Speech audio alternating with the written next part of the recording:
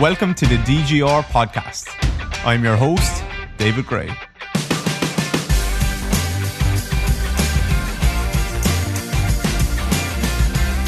Hey guys, David here. Welcome back to the DGR podcast. This is episode number 94. I hope everyone is doing well. This is going to be a solo podcast today. I'm going to answer a few questions that I got. We do have some guest episodes in the bank that will be released at some stage over the next weeks and months, but I just said I'd do a solo one today. I have some decent questions that hopefully I can provide some kind of answer or some kind of value to. I will maybe give those a read now just to let you know what you're getting yourself in for, so you can change episodes or change podcasts if you want to, if you're not interested. And then I'll just give you a little bit of a life update, a brief one. So one question is going to be, if you had to do a PhD on one topic, what would it be? Another question, your thoughts on active versus passive range of motion. If there's a discrepancy between them, how important do you think it is to bridge the gap, blah, blah, blah. And then another one is, as a young clinician, I'm working on my communication and trying to be empathetic towards my clients, but sometimes I feel like they are walking all over me and blah, blah, blah, blah, blah. So I'll try and any advice on that. I'll try and answer that. Life-wise, we're in the middle of still, I don't know if I mentioned it previously, but we're in the middle of renovating our new premises. When I say we, it's mostly me, and I'm terrible at doing stuff. So I have my cousin who's quite handy, and he's kind of meeting me after work most days, and we're doing a little bit of work there.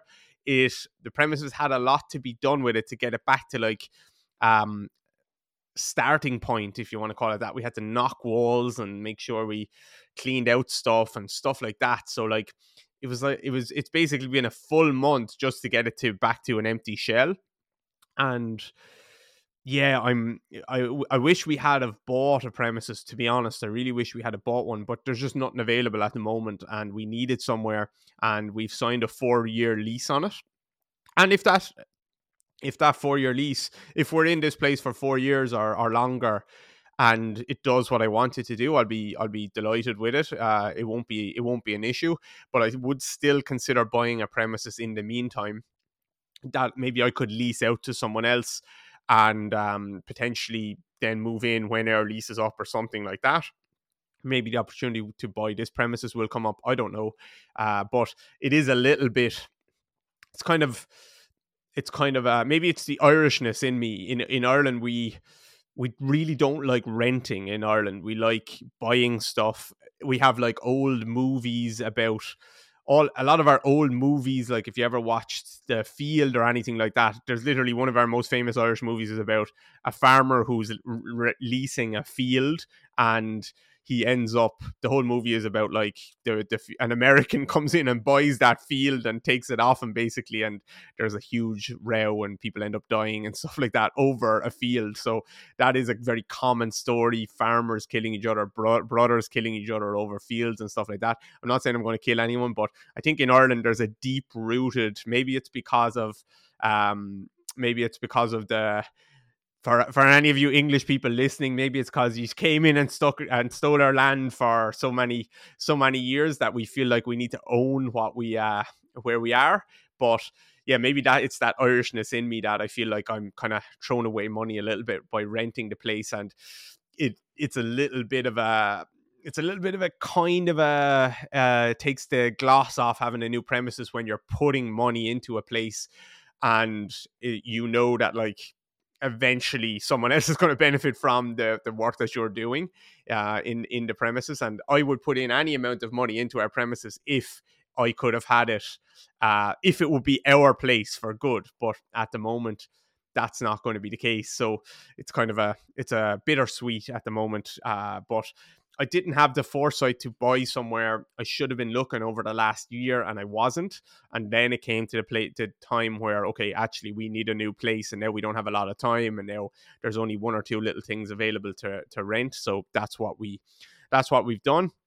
It's cool thinking about like what it can turn into, though. I guess it's cool thinking about like equipment that we can get and how we can build up our in-person coaching side of things. I want to maybe get a youth athletic development group in that I can work with. I want to hire an S&C coach that I can work with so we can do more in-person work and online work. I want to get more in-person intensives where people come over to us for a week or 2 weeks or 3 weeks or whatever at a time and do rehab. I've done that with people in the past, with athletes in the past, but this will make it even more accessible, hopefully, and even better. So that will be exciting. So that's the premises. We have potentially gone sale agreed on a house, but I'm not counting any chickens. Nothing has hatched yet there, so to be decided, to be confirmed on that one. So we'll wait and see there. So that's the house. But for now, my office is still in my small little house. If you're watching on YouTube, if we still upload these on YouTube, you can see the Christmas tree beside me here. And yeah.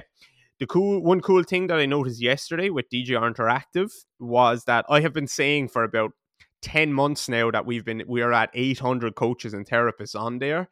And I said to Kira the other day, I was like, is that number right? Because I've been saying that and I've been seeing that number like for a year now. 800. January 2 years ago, we were at 200, and I said, right, my goal for this year is to get it from 200 to 1,000 members. And I pushed a lot on the membership site that year. I put up so much great content that's all still there to view, by the way. But I pushed a lot. I pushed, and we didn't hit that goal. We got to 800 members.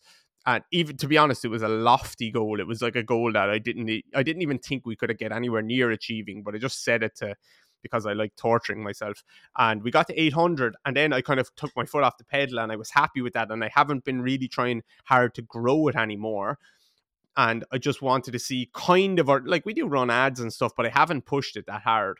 And I just wanted to see organically what would happen.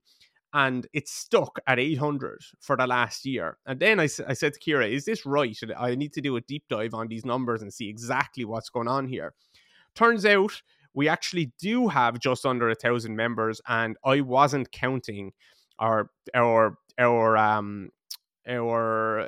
platform wasn't actually counting a certain number of members that had signed up for yearly subscriptions. So we have basically hit 1,000 members there on our membership platform, which is a goal that I set 2 years ago. So that's a pretty cool one. And that is something that is really cool to me to think about. Like, there's 1,000 coaches and therapists out there that are committing to doing their education with us on a monthly basis or a yearly basis, and they're watching all the videos on there, or some of the videos on there. They're committing some time every single week to watching stuff there.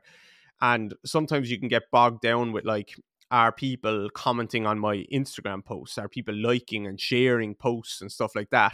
And sometimes I think about that as well. But ultimately, but ultimately, like, the proof is in the pudding kind of a thing, which is our message is resonating because there's 1,000 people there that are happy to actually put their hand in their pocket and say, yes, this education is worthwhile for me. And it doesn't matter as much if they don't leave a comment on an Instagram post with a fire emoji, let's say. So the proof is in the pudding there. So that's just something that I wanted to mention. I also wanted to mention, I have notes down on my sheet for, like, my intro. So one is the premises, one is the house, one is DGR Interactive members, and then one is grumpy, because I wanted to say in my last solo podcast, I think I answered a question, or I can't remember, but it's been bugging me ever since. I haven't listened back, but I said something like that other podcasts are very negative, and it's been bugging me since I said that, because it's wrong of me to say that, and I don't know exactly how I said it. I don't think I meant that all other podcasts are negative. I think maybe it just came out like that, if it did come out like that. So I want to apologize to all of you guys who obviously listen to probably loads of podcasts in the industry, and really enjoy them. And I've listened to loads of podcasts over the years and really enjoyed them. And it's kind of it kind of shows you the frame of mind I was in on that day, that I said like other podcasts are negative, but in fact, as I was saying that, that's me being negative on my podcast. So yeah, I just wanted to, for some reason, just that one thing has been bugging me for a month now, and I wanted to say I'm sorry. And there's loads of really good podcasts out there, and I'm sure you guys listen to loads of really good podcasts, and I'm sure some of you listening have podcasts of your own, and when you heard that, you were probably like, what the hell is he saying? So apologies for that. And grumpy was my note there. I don't want to be grumpy. I think this time last year, coming up to Christmas, if any of you listened to the podcast that I did with Larry Doyle, I did an in-person podcast this time last year. It was one of our most popular podcasts. People absolutely loved it. Larry is absolutely brilliant. So you should go listen to that episode. I don't know what number it was, but if you look in around December last year, you'll see it. And yeah, I was in a very negative frame of mind around then as well. So for something towards the end of the year gets me like that for some reason. Even though I love Christmas, I don't know why that happens, but I think it's when I finish my workshops. I stop teaching workshops, and maybe I get a chance to reflect a little bit. And I don't know, maybe I'm just hard on myself, or maybe I'm hard on the industry or something like that, and I get negative around the middle of December for some reason.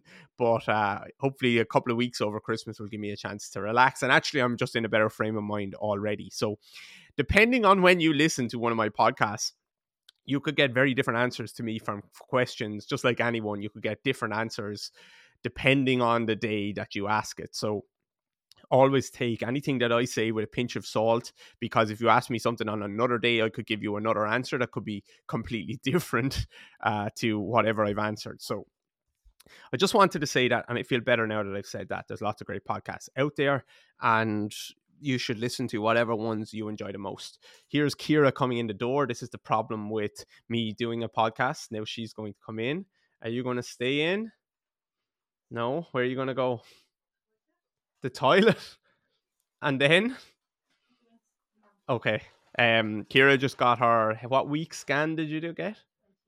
29, and everything is good. The baby is turned sideways.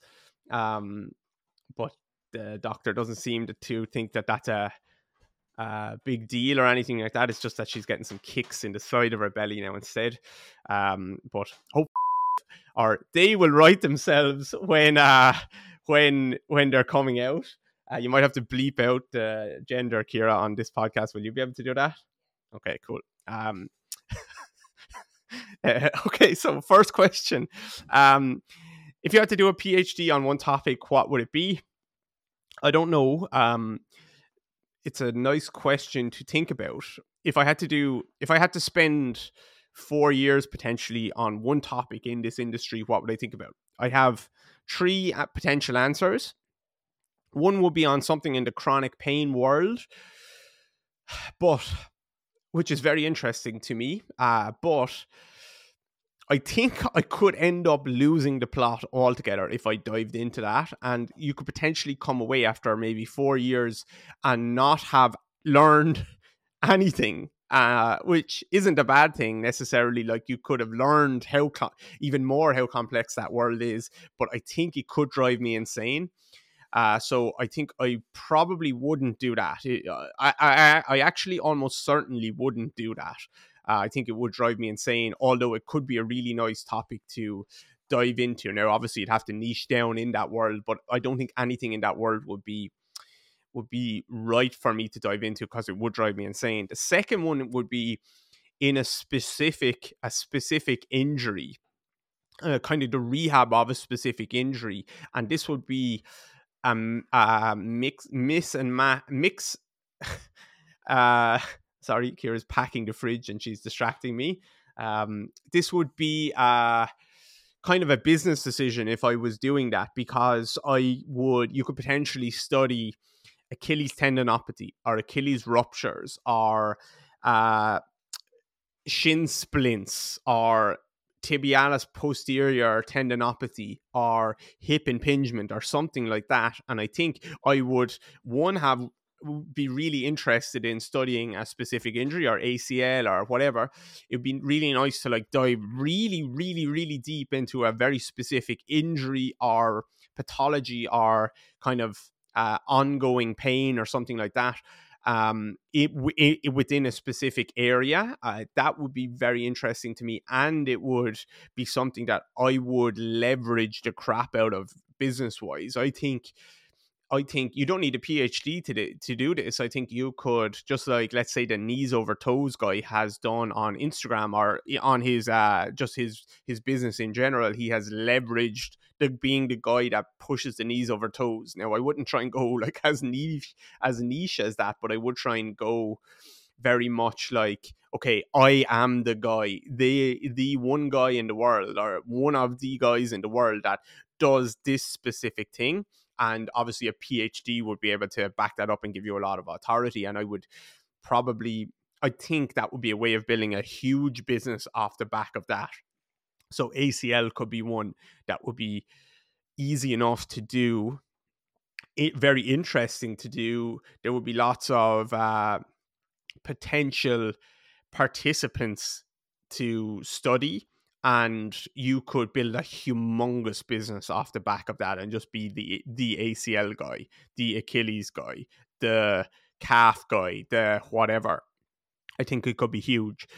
So that's probably the one that I would do, but the one that I would be most interested in, and the one that I think is a huge frontier that's really yet to be not yet to be studied, but there's so much left to learn in this industry when it comes to coordination. That would be the one that I would probably be most interested in, but wouldn't be able to leverage as much off business wise because it's a little bit more vague, let's say. So coordination, intermuscular kind of full body coordination, including, like how the fascia is working, transferring energy, all of that stuff. I think we don't know a lot about that. I think Franz Bosch has done really, really, really good work on that side of things. I think John Kiley has done some really, really good work. I'm a big fan of both of those guys. And I think when we talk about, let's say, like, if you think about PhD wise, like if you could be talking about like doing a PhD on acceleration or maximal speed or strength or plyometrics, or I don't know, like pick a topic, let's say, like how much are you really going to learn on that stuff in terms of like, we know so much about that stuff already. There's not that much new in any of those worlds. A lot of good stuff has already been spoken about for a long time in all of those worlds. And of course, there's like always better explanations coming out, but I think the explanations we have regarding those things are already pretty good. But I think there's something that underpins all of those things, which is coordination, that when we speak about that, it's quite vague. And when we speak about, like, there's still people that are trying to pin a quality, like, okay, you just need to get stronger, you just need to get faster, you just need to get stronger so that you can get faster, get stronger so that you can jump higher. And that can be the case, but I would like to know more about, like, why does that transfer over, or why does it maybe not transfer over? What are the underlying coordinative changes that are happening or not happening that are maybe having a positive or negative transfer to training? So I think coordination is like, I think it's one of the last big frontiers that we need to really delve into. And to be honest, if you ask anyone in the industry to talk, or not anyone, a lot of people in the industry to talk about coordination, you'll get so many different weird esoteric answers, and no one really can pin it down, or not too many people can pin it down what it actually means. I think everyone knows when they see something that's coordinated or when they see something that's not coordinated, but they can't describe it particularly well, I don't think. So coordination would be the thing that I would like to study. Now, obviously, you'd have to try and go a bit more niche than that and narrow it down a little bit more. But probably that would be the thing that I would be most interested in. But the thing that I would probably do from I'm really interested and I think I can leverage business wise would be a specific injury, something like ACL or something like that. So hopefully that answers that question. Sorry, I got mixed up in the middle of it. Hey guys, David here. Just a quick FYI to let you know that Lower Body Basics Phase 2 has been re-released and it's available to buy. It hasn't been available all year. It's been completely off the market. So I polished it up, I rewrote it, I included a lot more hinge work and these kind of hinge sequences that I do with my clients where there's like a strict hinge followed by kind of a few more dynamic hingy type of movements, and all those combined will help you really open up and load up your glute max, your glute med, your glute min. Or I just like to think about it as like your posterior hip and your posterior lateral and then your lateral hip. So Lower Body Basics, that's not the only thing obviously in there, but it's just one part of it. And we've gotten some really good feedback for that already. So Lower Body Basics, I'll put the first, or Phase 2, I'll put the first link in the show notes for that program. Within about 3 clicks, you'll own it and you'll have lifetime access and you'll have it forever. So go and get it today because it won't stay on the market forever. So check out LBB2. Okay, second question. Your thoughts on active versus passive range of motion. If there's a discrepancy between them, how important do you think it is to bridge that gap? It is one of the big concepts in FRC. So active versus passive range of motion, you'll often see it measured, let's say, roughly measured, let's say, okay, how to describe it? Let's say you're lying on your back. As a clinician, I bring your hip into internal rotation where you're completely passive and you're completely relaxed, and I bring you into hip internal rotation and I measure, okay, you have 45 degrees of passive hip internal rotation when I do it for you, and now I bring you back to neutral, I let go, and you say, I say to you, okay, now you go as far as you can using your own muscles, and you can get to 30 degrees, sorry. So actively, you can access 30 degrees active range of motion in hip internal rotation, and this applies to every joint. Passively, you can access 45 degrees of internal rotation. So there's a discrepancy there of about 15 degrees where people would say, okay, you don't actually have strength in that 15 degrees to access that range of motion. And some people would say that that's potentially a factor in what could cause injury because you have range that you don't have control over. That's a huge thing in the FRC world. I think there's value to that thought process.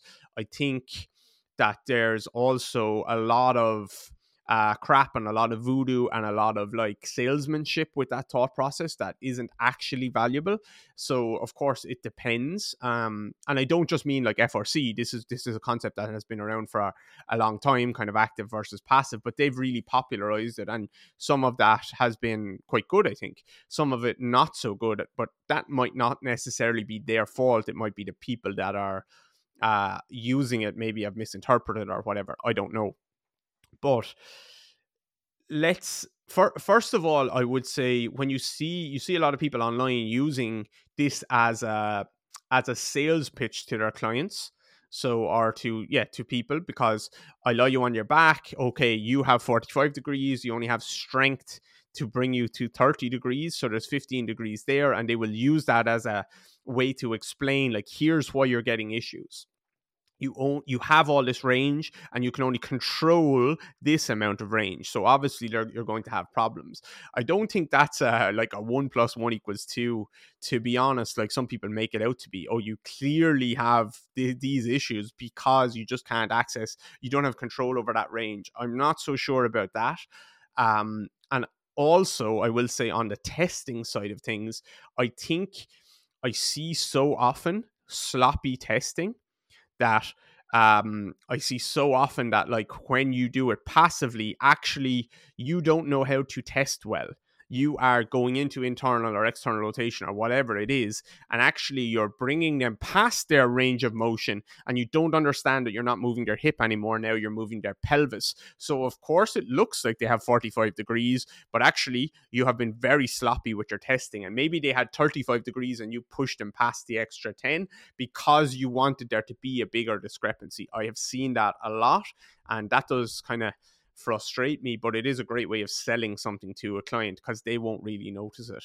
They definitely won't notice it. Most coaches or clinicians won't actually notice that. So that's one thing. I think the testing can be sloppy. The second thing is when you see people, or if you bring them out to 45 degrees and you ask them, right, I'm going to let go, you hold it there, and they kind of lose it and they fall back 15 degrees, they lose 10 degrees or 5 degrees. I think you have to understand how we access our ranges of motion in life. So doing something on a table is not the same as how we move through the world. And I'll try and there's so much I can say here. So it's apologies if I'm jumping around the place a little bit, but if you say to a tennis player, okay, I'm going to lie you on your back, I'm going to bring you out into internal rotation, there's your active versus your passive, there's the discrepancy.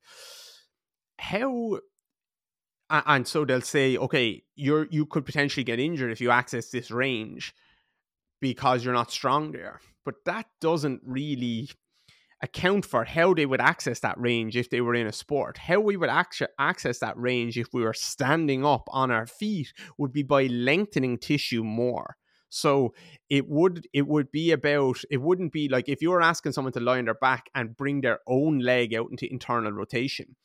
They are going from a very passive position where they're just lying on their back, and you're asking them to like shorten tissues and leverage tissues that can pull you into internal rotation, but actually you haven't got any length through tissues that would help stabilize you there along the way, or would help pick up leverage there on the way. So the difference between lying on your back and getting into 30 degrees of internal rotation versus doing it in a squatting motion, or versus doing it in a change of direction motion, that's a huge difference. Because as I load in and change direction, and let's say something happens and I'm pushed into a position, muscles are lengthening along the way, and there's going to be a lot more pre-tension in those muscles.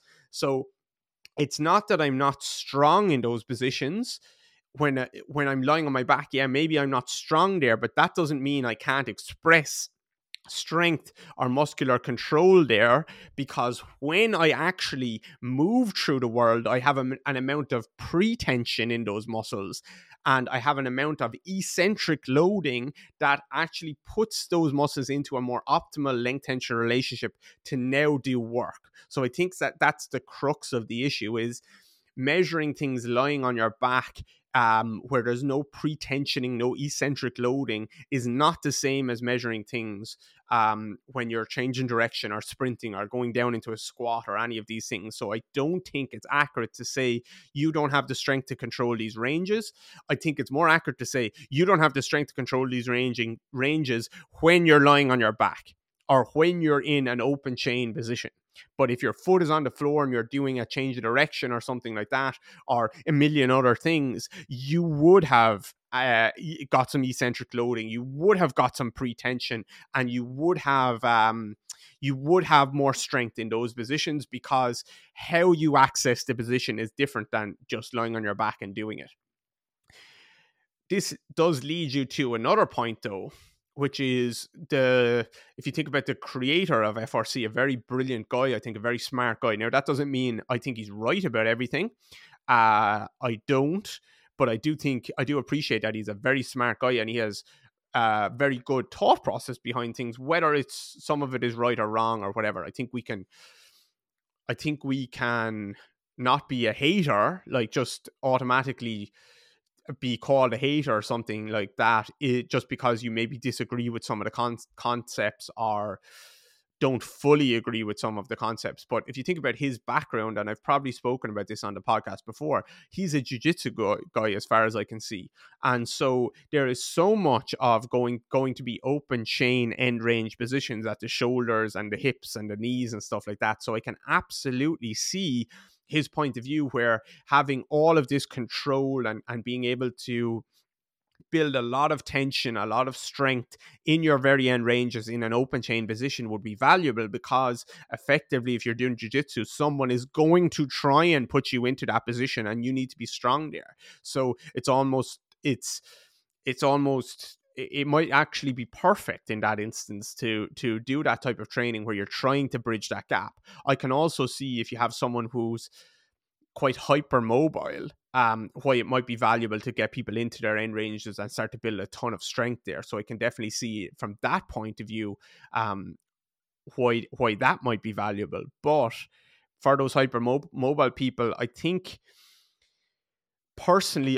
they need to build more strength through the mid ranges, to be honest. They do need to build strength at the end ranges, but I think there's too much emphasis on the end ranges for hypermobile people.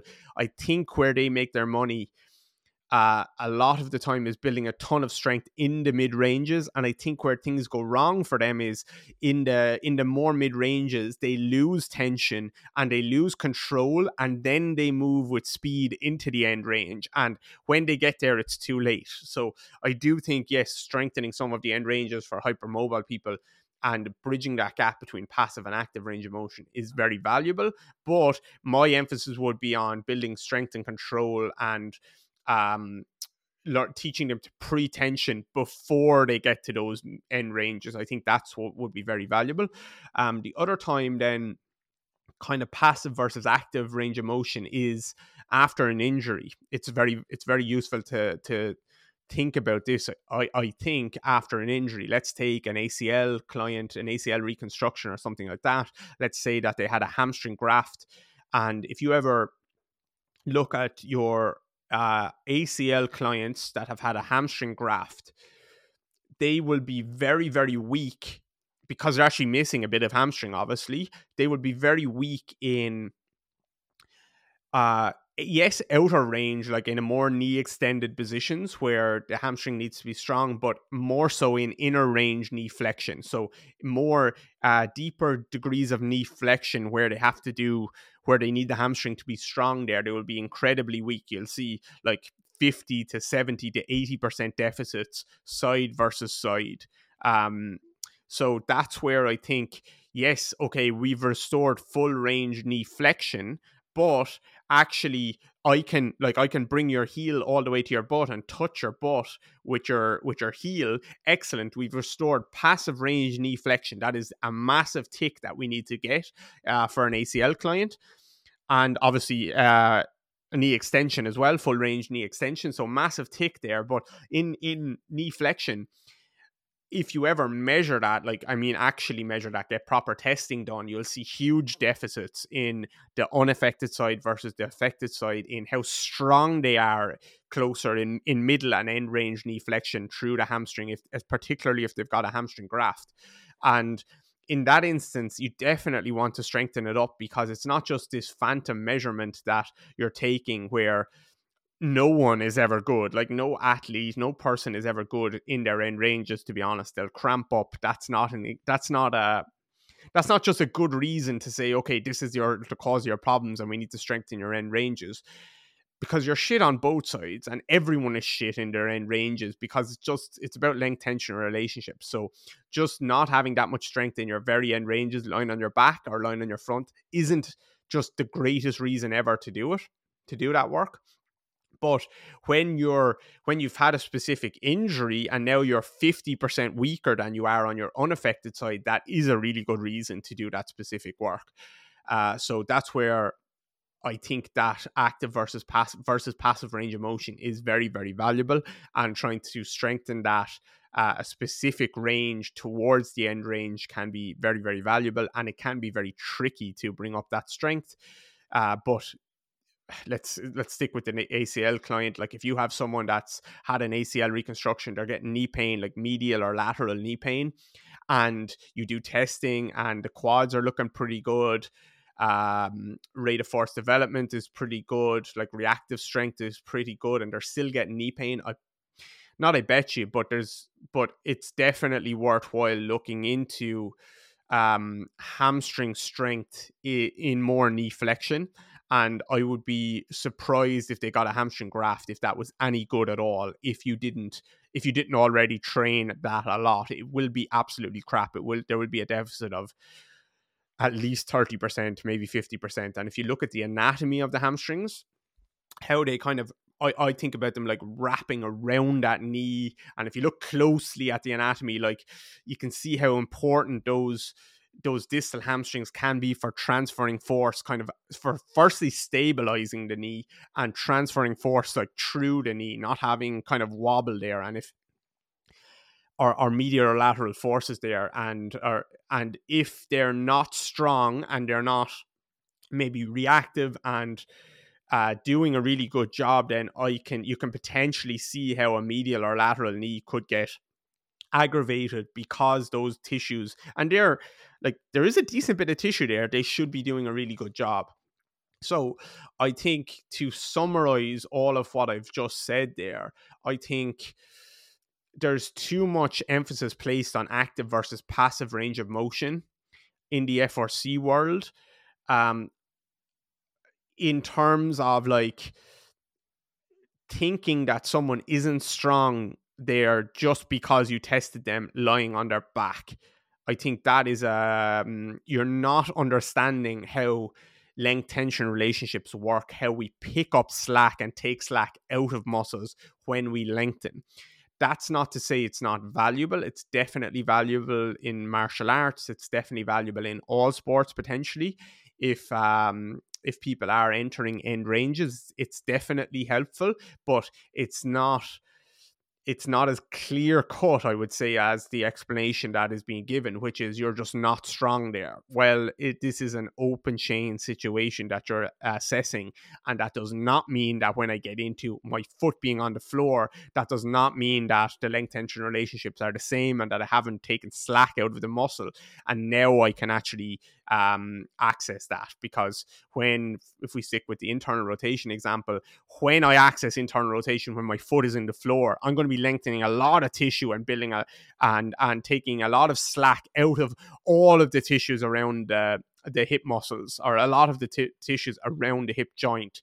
So there's going to be a lot more tissues now that can assist me in that end range. Also, I will say, if you look at people when, let's say again, internal rotation, you're lying on your back, and I ask you to bring yourself out to end range internal rotation, everyone cramps in their TFL. And it's because they're doing funny things to try and get it there, because it's just not they're I can't even explain it well, to be honest. It's just, yeah, they'll just cramp through their TFL, which is such a small muscle to use as an internal rotator, because they're trying to compensate, because it's such a foreign movement to them. It's so foreign, and you can test something that's so foreign and so novel, and people will be weak there. And when I say weak there, I mean literally weak just there, not always in their end range, but just in that one position that you've put them in and tested them in. And that's a great sales pitch for a client, but it doesn't mean it's particularly always the most helpful thing. So hopefully that's a relatively fair appraisal, not perfect, because it's probably a long conversation and I've probably skipped over things and not given a fully rounded answer there, but hopefully it gives people at least a little bit to think about. And yeah. Okay. So last question. As a young clinician, I'm working on my communication a lot and trying to be empathetic towards my clients, but sometimes I feel like they're walking all over me and telling me what treatments they want versus me actually giving them what I think they need. Any advice? So I know the person that this question came from, kind of know them. So I think it's a tricky one. If you're saying you're a young clinician, that's a good thing, because that just means you're relatively inexperienced. And so to improve in this regard, you don't need to maybe get advice from me or from anyone else. You probably, what's going to help you improve is just even the fact that you're asking that question means you're aware of it, and then just being aware of it and practicing and getting more experience and reps under your belt, you're going to improve. It's good that you're practicing and working on your communication. You're trying to have empathy with your clients, but you feel like then they're like, you feel like it sounds like you feel like you're putting them in a situation where they're the boss, like they're telling you what you want because you're trying to be very nicey.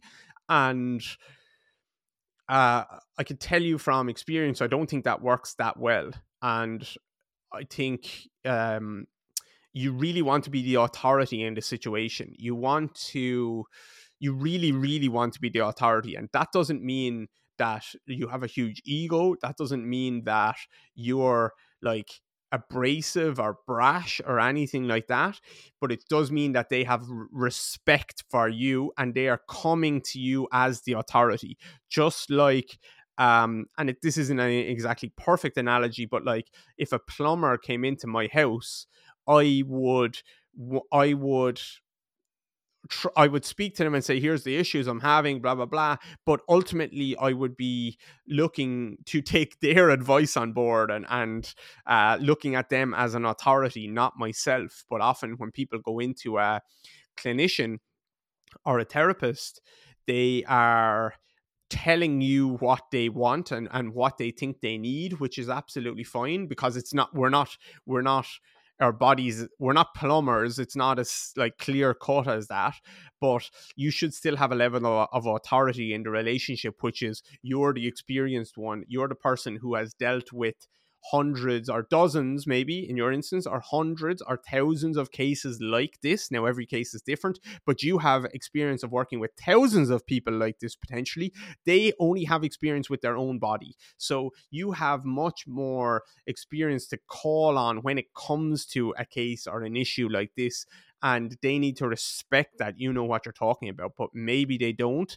And I don't think it's because you're being empathetic or it's because you're working on your communication. That's not why it's happening, because I try and be very empathetic. I try and chat to my clients a lot, but I don't feel like they're walking all over me. I feel like I have authority in the situation in a good way, like we're a team, but I still feel like I'm they're still coming to me for advice, and I will take their opinion on board, but ultimately I'm going to give them my honest appraisal of the situation, or mostly honest appraisal. Sometimes you can't be completely honest. So I think Napoleon had a phrase which was an iron fist in a velvet glove. And I think that's something that I quite like, an iron fist in a velvet glove. I think it's nice to approach your clients like that, where you can be empathetic, you can communicate, you can talk to them, you can take all of their advice on board, but ultimately they need to know, okay, this guy is really nice, he's in my corner, but he has authority. Iron fist in a velvet glove. He has authority on the situation, and that authority comes from a few places. It comes from, number one, just your demeanor and having confidence. And that doesn't mean it doesn't mean you're being abrasive or egotistical or anything like that. But when you speak, when it's your turn to speak, you need to speak with confidence and authority. And I don't mean complete confidence, like 100% this is the right thing, but I mean confidence in yourself, which is what I'm like, here is my best, here is what I think. Here is what I think on this situation. I'm not humming and hawing. I'm not saying 100% this is going to work, but I'm going to say, like, based on my experience, here is what I think. And here's what I think is our next logical step, our the right thing to do in this situation is X, Y, and Z. You have authority over the situation. Because what will happen is you'll get blamed either way, because let's say a runner comes into you, you're going to do a bit of a rehab process with them. They've hurt their ankle or their Achilles or their knee or something like that. And for some reason, they need to stop running for, let's say, 6 weeks. Okay, we've agreed no running for 6 weeks. And here's how we're going to rehab this issue. And you're going to build it back up, blah, blah, blah, blah, blah. And then they come into you on a Tuesday after 3 weeks of treatments, this is their 4th week, and they say, I've had a massive flare up. And you will ask them why, what happened, blah, blah, blah. And they'll say, well, I went for a 10K run over the weekend. And they will blame you. They will say, like, your treatment hasn't been working, hasn't helped me. And actually, it was working. The plan was working. It's that they deviated from the plan. But if you don't have the authority to actually lay out the plan and be very clear with it, then they will almost forget anything that happened previous and just say, I have pain again, this happened again, and basically your treatment hasn't been working.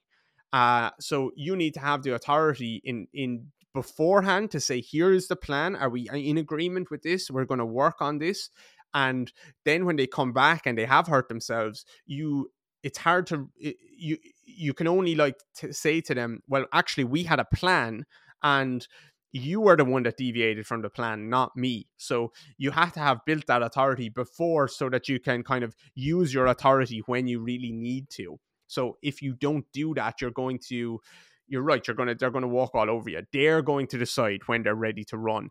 They're going to decide what type of treatments. They're going to decide how much exercise that they need to do during the week. They're going to decide, no, I'm not going to do that exercise. I'm going to do this one instead, even though, and there should be a compromise, but like, it's not a compromise. They're deciding it. So I think Iron Fist in a velvet glove is a good way of looking at it, which is be nice, but you got to build authority. Authority comes from a few places. It comes from your demeanor. It comes from your confidence, which you may not have built a lot of that confidence yet. That will come with time. And it also comes from you knowing that you don't need that client, which is, it's like when you go out to, I don't know, out to a club or something like that. It's that age old saying, which is, or that age old thing, which is, as soon as you get a girlfriend, it feels like you could pull any girl in the bar instantly. Which actually isn't true, to be honest. Let's be honest, but it feels like that sometimes because, and it's probably happened to a lot of people, like you couldn't get anyone for so long, then you got a girlfriend and now you had all these opportunities, and half of that is just because you actually didn't need it that much anymore. You weren't desperate, and that is that not being desperate does build authority and it does build confidence. And I'm at the stage with clients where I'm not desperate. If a client isn't for me, or yeah, if we don't suit each other, then I'm not desperate to keep them. I'm not desperate to make sure that they come back for the next session. And actually, that does build a lot of authority and confidence because they realize, well, this guy, like, he actually is, he doesn't need me. He doesn't need me. So I'm going to listen to him if I want to work with him. So I think confidence comes with not being desperate for clients. Confidence comes from experience with getting results. Confidence comes with time, and confidence comes with being really good at your job and just knowing, like, I'm very confident in what I'm saying right now. So I'm going to say that with more authority then. So I just jumped all over the place there, but don't be too hard on yourself. If you're only young and you're struggling a little bit with that, then it will come over time. I don't think you need to be too worried. So I think that's the end of the pod. 3 probably terrible answers, or 2.5 terrible answers to 3 questions, but hopefully somewhat helpful for people. It's Christmas week next week. Christmas coming up soon. What are we now? Tuesday, 19th of December. So I have clients for the rest of this week. I'll finish up on Friday. We'll go to my brother's house for Christmas dinner on Monday. I might actually do a podcast next week or later this week to upload and release on like Christmas Eve or Christmas Day. Yeah, why don't you do that? And I'll talk a little bit more about Christmas then and maybe answer some more questions. And then hopefully I'll do a podcast that rounds up the year where, yeah, I'll do like a New Year's podcast where I'll talk about some lessons from the year. I think over the last 2 years, no, I won't look at it now, but over the last 2 years, I did do podcasts where I spoke about kind of a yearly review podcast, and then like goals and stuff and plans for the year as well ahead. So hopefully I'll have a podcast up next week, which is a Christmas podcast. Maybe I'll do something cool for that. I don't know. And then I'll have a couple of January ones as well, which rounds up the year and then speaks about the following year. So hope that was helpful. Let me know if the podcast was or wasn't. Give it a share. That would be helpful. If you haven't written a 5-star review yet in Spotify or Apple or wherever you listen, just go in and give it a little click for me. Do that as my Christmas present, actually. Do one of a few things for Christmas present for me. Will you please leave a 5-star review, or go and subscribe on YouTube? That would be really nice. I'm going to start to do a lot more YouTube content next year, so go and click subscribe if you haven't there, and do a 5-star review if you're on Apple or something like that. So please, that would be my Christmas present, and I do mean it.